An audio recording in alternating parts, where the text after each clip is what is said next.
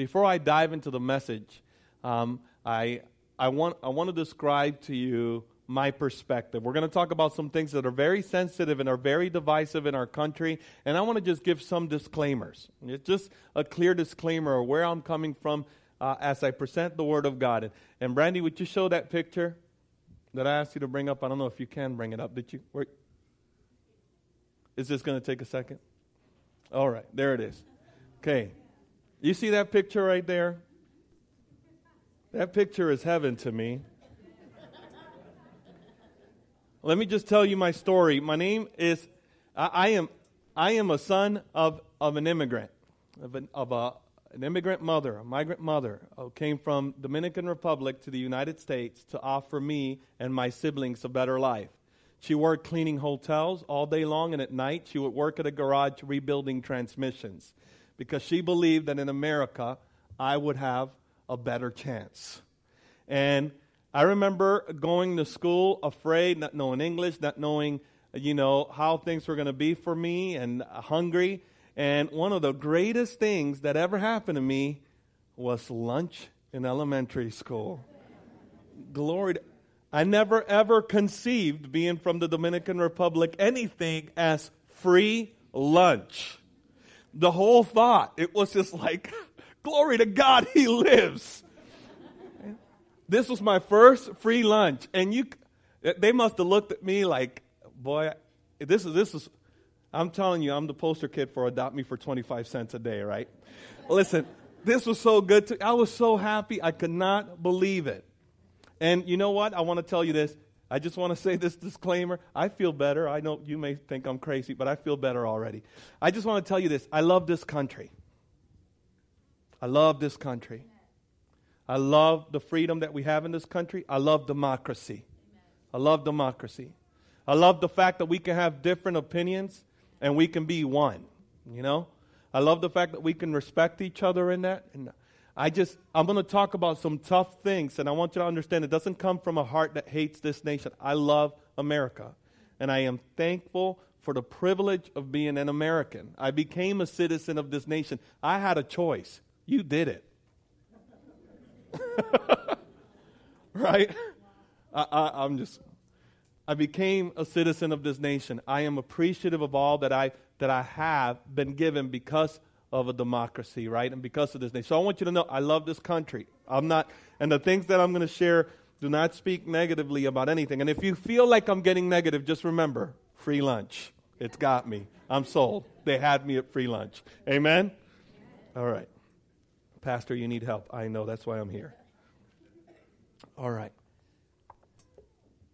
Today I want to talk to you about God and country and our responsibility. And we begin this series where we're going to dive into understanding as Christians what is our position here in this nation and where does America stand in the eyes of God. My desire is to share with you what the Bible teaches us about how we as believers are to engage with our government, our nation, and our present reality. My hope is to share with you messages that will address the following. What can we learn from Israel's history and what the Bible teaches us about Israel? How does our faith in Jesus informs who we should vote for? And how to respond to the seeming backwards morality that is outside of this church and oftentimes creeps into the church. As we dive into those messages, the truth of the matter is that these issues are very divisive. Not only do they divide the world, but it seems to me that the church has gotten caught up and is also divided when it comes to these matters instead of setting an example of how to live in unity even in the midst of disagreements. So before we move on, let's begin with a word of prayer. Let's ask Holy Spirit, deal with our broken filters because we all got them. Right? Bring healing. Let's say, God, bring renewal to this country.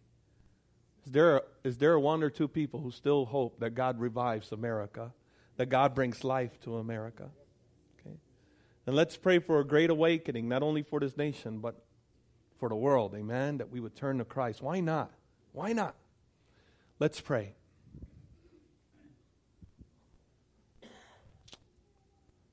Hallelujah. Lord, I thank you for who you are. You are good and you are righteous and you are truth without corruption. And we try to receive you, but we're all broken filters. Lord, would you deal with us and allow us the grace to accept that reality and accept that you are good. That even what we don't understand, we can trust and lean on you. And we can learn to love you and love our brethren. Lord, I'm asking for renewal for America. I'm praying for the power of your Holy Spirit to hit America. God, I'm praying that this nation would be saved by your mercy and your grace, that people will turn to you in droves, in weeping, and in repentance. Lord, I pray for the church in America, that she will know who she is and the authority that you've given her. And Lord, I pray that you would give me the anointing to declare your word and receive it this morning. For all of us, that we would receive your word. In Jesus' name we pray. Amen. Amen. So today what I want to do is look at Israel and look at her history. And what are some things as we look at Israel and her history? What are some things that we can learn from her that may be true for us? That principles that we may glean in regards to this nation and also in our personal lives. We're going to read several portions of Scripture, and we'll begin with Deuteronomy chapter 30, verse 15 through 20. And I'm going to read something to just prepare you for that Scripture. After God delivered the Israelites from Egypt and gave the Israelites laws by which they were to govern themselves, so that they would not become corrupt with the things of this world, Moses wrote this book called Deuteronomy, comprised of 3 sermons where he reminds Israel of the commandments they are to remember, the commandments that they are to keep when they are blessed by God and given the land that God has promised. The scripture reads as follows: Deuteronomy chapter 30, 15 through 20. Oh, yes.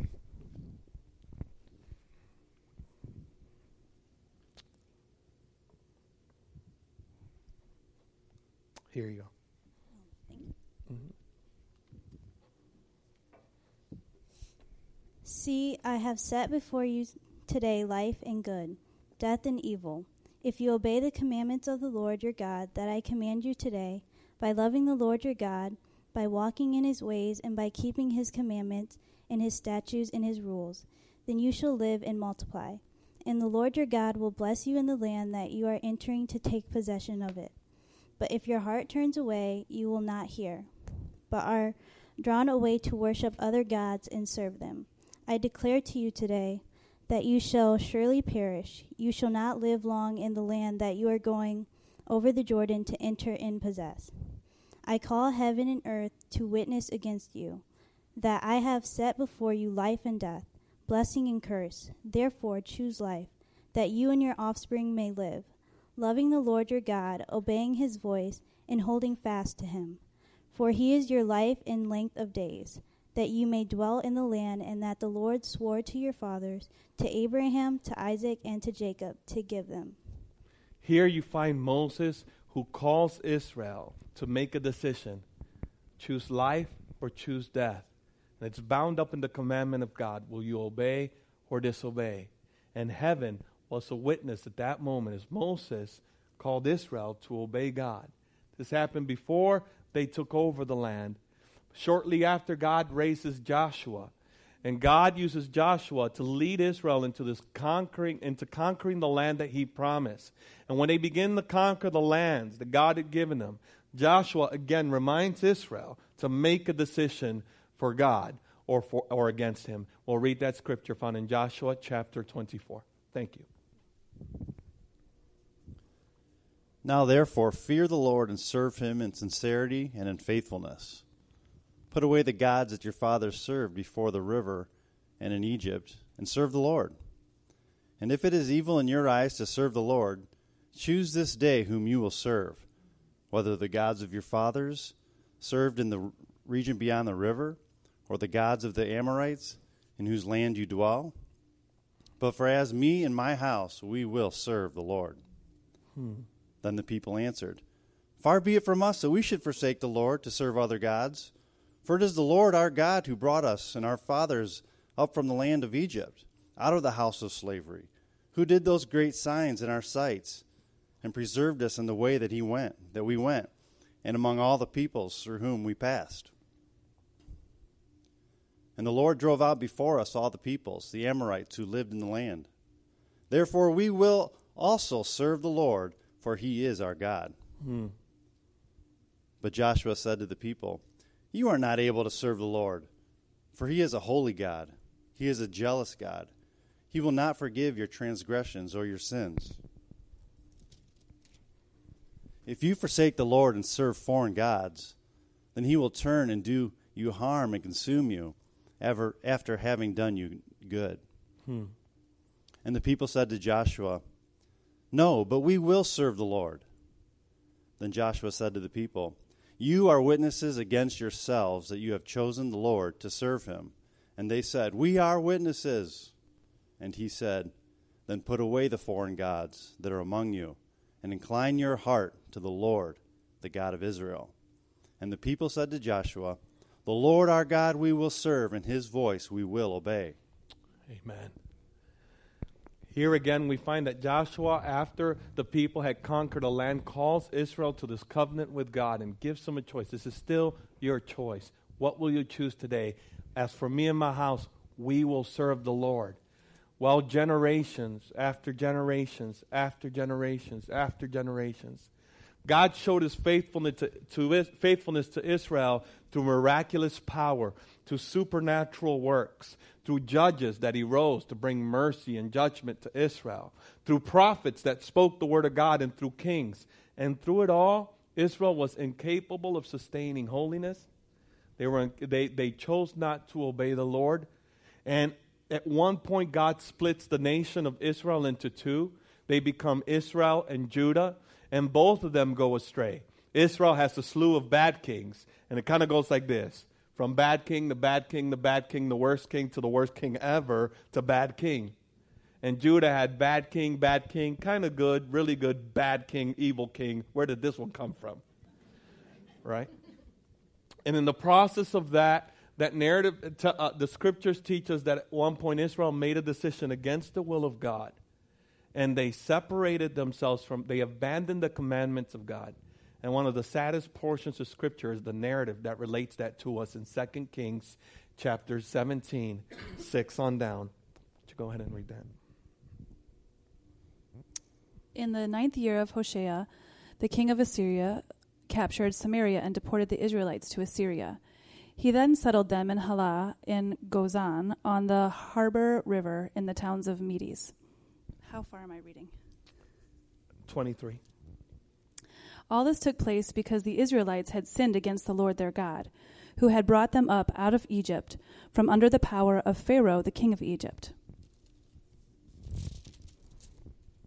They worshipped other gods and followed the practices of the nations the Lord had driven out before them, as well as the practices that the kings of Israel had introduced. The Israelites secretly did things against the Lord their God that were not right. From watchtower to fortified city, they built themselves high places in all their towns. They set up sacred stones and Asherah poles on every high hill and under every spreading tree. At every high place they burned incense, as the nations whom the Lord had driven out before them had done. They did wicked things that provoked the Lord to anger. They worshipped idols, though the Lord had said, "You shall not do this." The Lord warned Israel and Judah through all his prophets and seers. Turn from your evil ways. Observe my commands and decrees in accordance with the entire law that I commanded your fathers to obey, and that I delivered to you through my servants, the prophets. But they would not listen, and were as stiff-necked as their fathers, who did not trust in the Lord their God. They rejected his decrees and the covenant he had made with their fathers, and the warnings he had given them. They followed worthless idols, and themselves became worthless. They imitated the nations around them, although the Lord had ordered them, "Do not do as they do." And they did the things the Lord had forbidden them to do. They forsook all the commands of the Lord their God, and made for themselves 2 idols cast in the shape of calves, and an Asherah pole. They bowed down to all the starry hosts, and they worshipped Baal. They sacrificed their sons and daughters in the fire. They practiced divination and sorcery, and sold themselves to do evil in the eyes of the Lord, provoking him to anger. So the Lord was very angry with Israel and removed them from his presence. Only the tribe of Judah was left, and even Judah did not keep the commands of the Lord their God. They followed the practices of Israel that Israel had introduced. Therefore the Lord rejected all the people of Israel. He afflicted them and gave them into the hands of plunderers until he thrust them from his presence. When he tore Israel away from the house of David, they made Jeroboam, son of Nebat, their king. Jeroboam enticed Israel away from following the Lord and caused them to commit a great sin.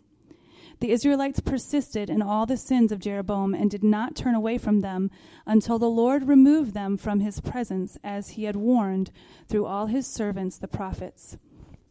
So the people of Israel were taken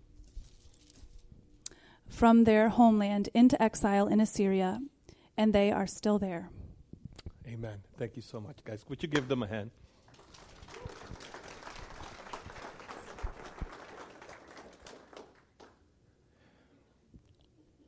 Here, very briskly, I desired to show you scripture that points to the progression of Israel, the decisions that they made, and how it affected them.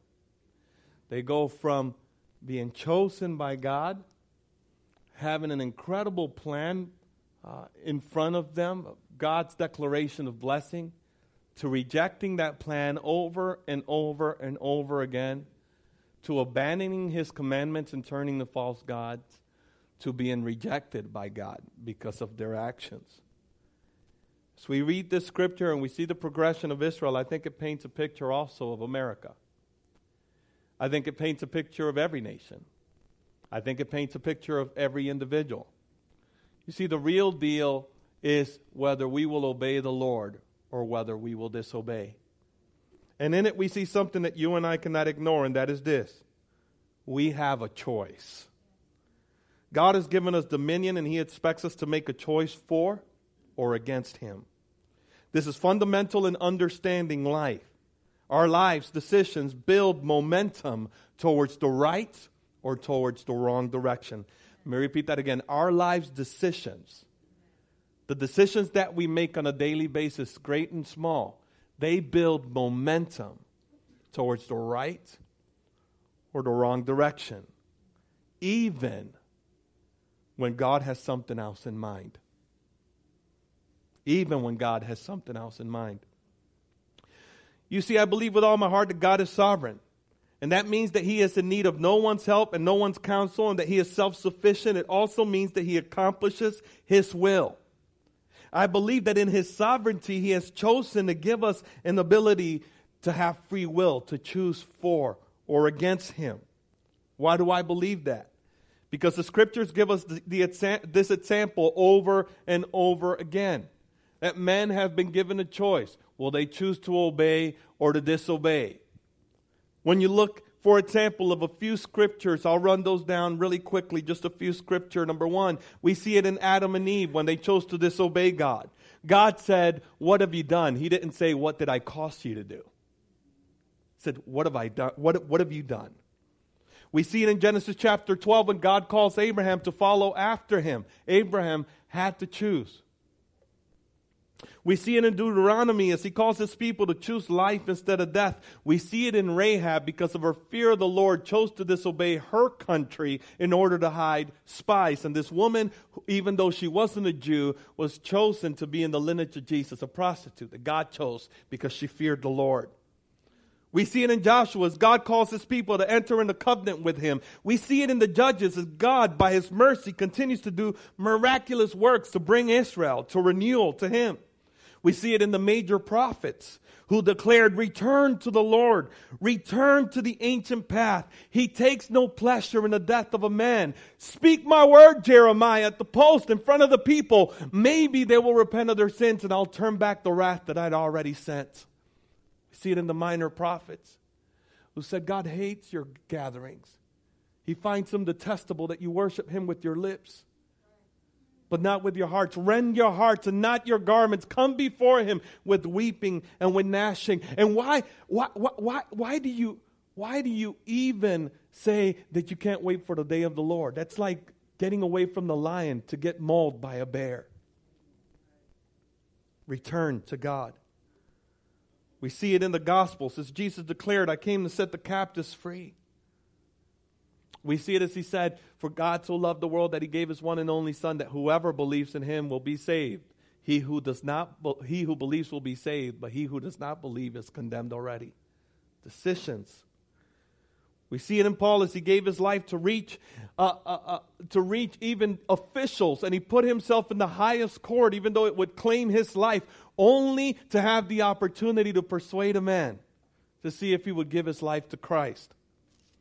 We see it in Peter, who says in 2 Peter chapter 3, verse 9, the Lord is not slow to fulfill his promise, as some count slowness. In other words, God is not slow to bring justice and to bring the day of the Lord, but he is patient toward you. Anybody grateful that the Lord is patient toward you? Not wishing that anyone would perish, but that all should have eternal life. But some translations would say, but that all would reach repentance. Isn't God good?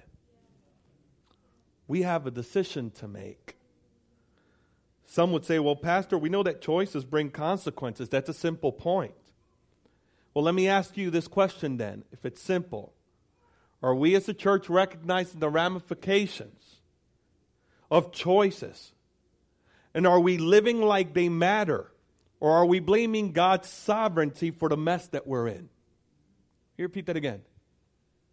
Are we leaving things up to God's sovereignty? Are we saying, well, I'm not going to worry about that. God's fulfilling his will anyway. I'm not going to vote. I'm not going to get engaged with government. I'm not going to get engaged with my community. I'm not going to get engaged with my neighbors. God will take care of that anyway. He's sovereign. Absolutely not the right response. God calls us to engage in our nation. God calls us to engage with our country, with our neighbor, to pray for our president, to pray for our government, to pray that God would move in power. We're called to be engaged.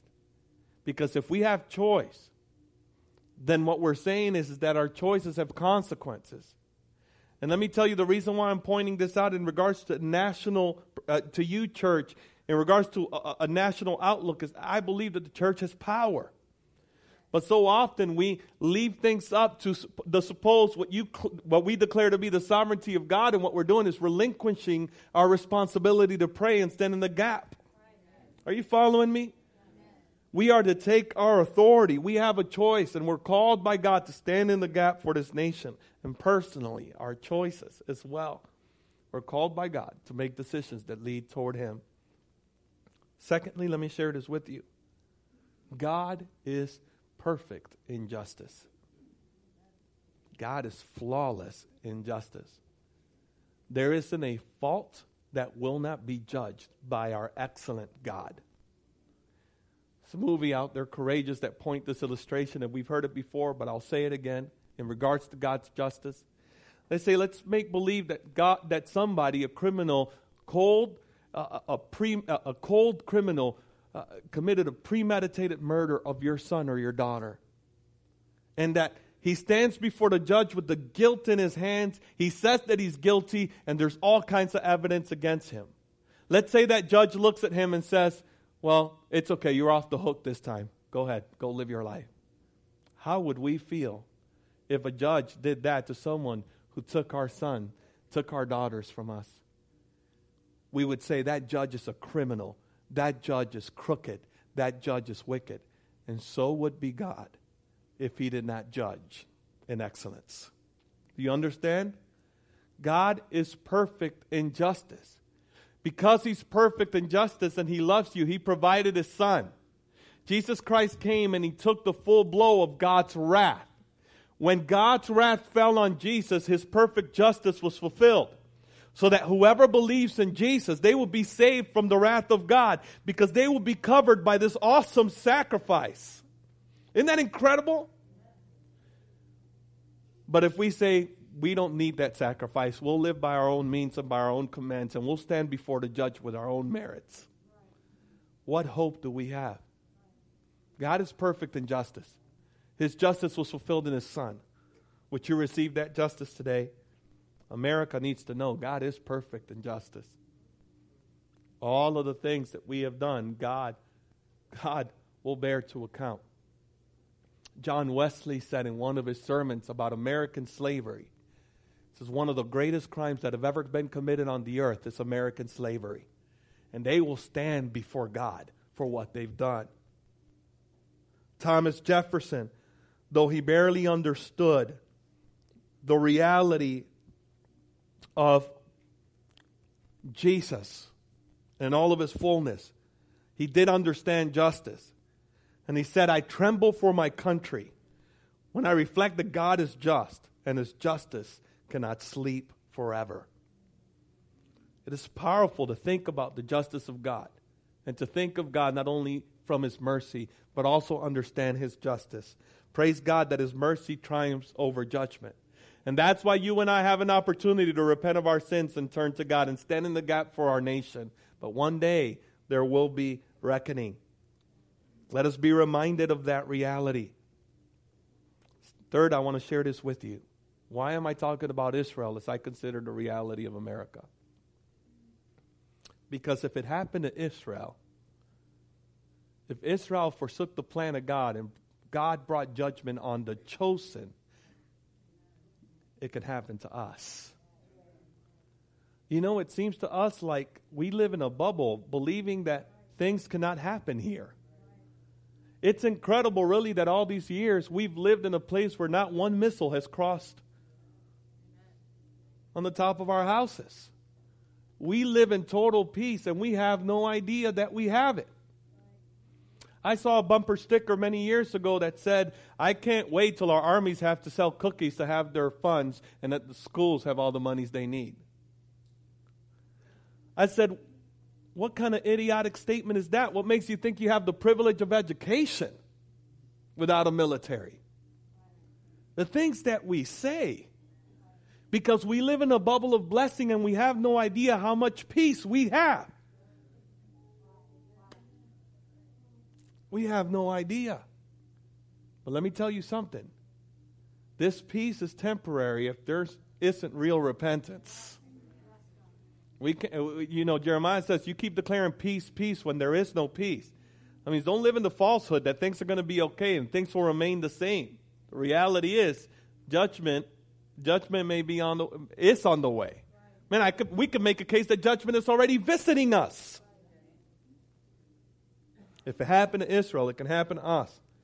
Let us not disconnect the present reality of our world to the reality of the Israelites. We may think, well, we're more informed, we're more educated today. We will never bow down to worship these false gods and these wooden images and all these things. We're just smarter than that. But let me tell you what those wooden images represented. They represented self-centeredness. They represented power, sex, and money. Now, do you think this country battles with that? 2 Timothy chapter 3. In the last days, people will be lovers of themselves. Instead of loving God, they'll be seeking for their wealth, boastful, abusive, to parents disobedient, unholy, ungrateful, and unforgiving. Are we seeing that today? Having a form of godliness but no power. You know the morality that still exists in America? You know what that morality is? A form of godliness when Jesus isn't there. Let me just tell you something. I can have the right morals. If I have no Jesus, I'm still lost.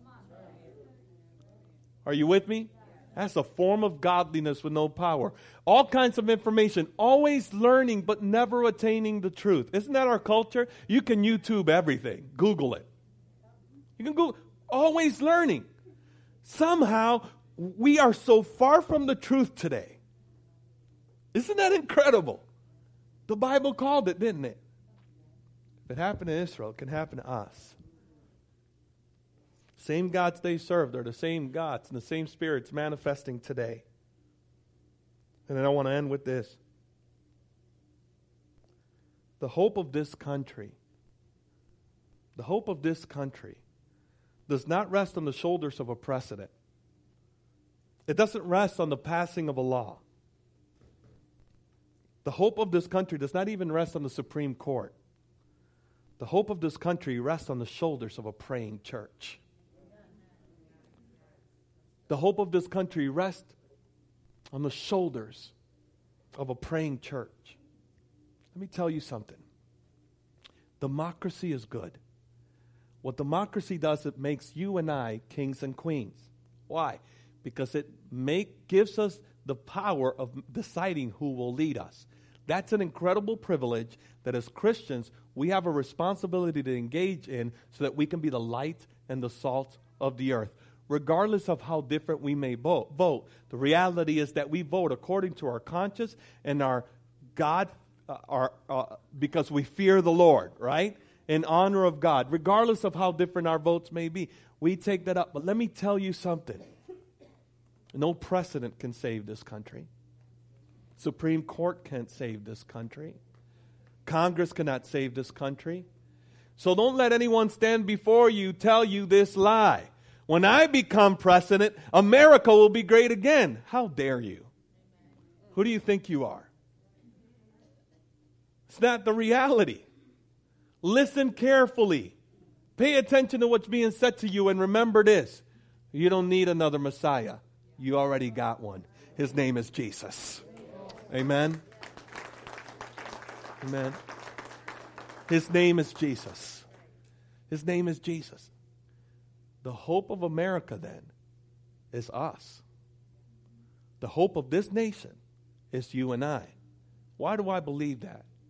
Because 2 Chronicles 7:14 says this, if my people, not if the president, not if the government, not if the worldly, if my people who are called by my name would humble themselves and pray, repent of their sins and turn from their wicked ways, then I will hear from heaven, I will forgive their sins, and I will heal their land. Think about that. If the church would turn to God in prayer and in fasting, He would forgive our sins and heal our land. That's the reality. That is the promise God gave His church, not the government, not the president. So my call today is one, will you pray? Will you stop abnegating your responsibility and will you pray? Will you stop being relaxed about the fact that there are young men signed up right now in the military who are fighting so that you would have the freedom that you have, so that you can pray and stand in the gap and engage? Amen. Would you recognize that lives have paved the way for you to have this freedom to be the light? Would you recognize that there's an anointing and an authority that you have that you cannot relinquish and give it to your government or to your president? God's called you to prophesy. God's called you to stand in the gap. God's called you to get dreams at night and pray for your president. Not slander him. No matter how much you disagree with him, to honor and pray for him. Where is the church?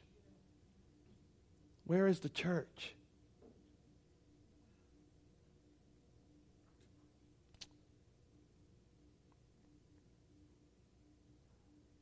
If we don't believe enough to pray, judgment does begin with the house of God. So Laura was sharing with me that Brenda just shared with her today that she was at a Keith Green concert in Washington, D.C., way back when. And there, as Keith Green was, it was a time of prayer, correct? It was March for Jesus on Washington, D.C. And it was just a time of, we were supposed to be fasting and praying for our nation. It was a time of fasting and praying for the nation at Washington, D.C. March for Jesus. He was leading worship. It was raining and people were just kind of unable to pray. And so Keith Green walked out of the stage and said, You guys can't, a little rain's going to keep you back from praying for your nation? And he walked out of that stage. But when he walked out of that stage, it left an imprint in their hearts and in their lives. And people began to intercede. They just cried out, prayer, we want to pray, we want to, and they just stopped, everything stopped, and we let the people pray. Mm. I mean, there was weeping, loud weeping, and mourning and crying, just crying out to God. People got in little groups. There was only maybe 1,000 of us left in that whole big stadium. Mm. Because it had been raining, and we were all in blankets and umbrellas and cold. Listen to this. All of a sudden, when he walks out, people are convicted and they begin to weep. And they begin to cry for their country. With their umbrellas and their blanket, they're just weeping for their nation. They're standing in the gap, asking for God to move. What will move us? What's going to move us? How many unborn lives have to die before we are moved to prayer? How many laws, how many things have to be redefined before we're moved to prayer? How much more do we have to lose? How much ground do we have to lose before we're moved to prayer? Will you pray with me? Will you stand in the gap and stand in the gap for your country? Are there anyone here who has served in the military at one point in their lives? Would you stand right now?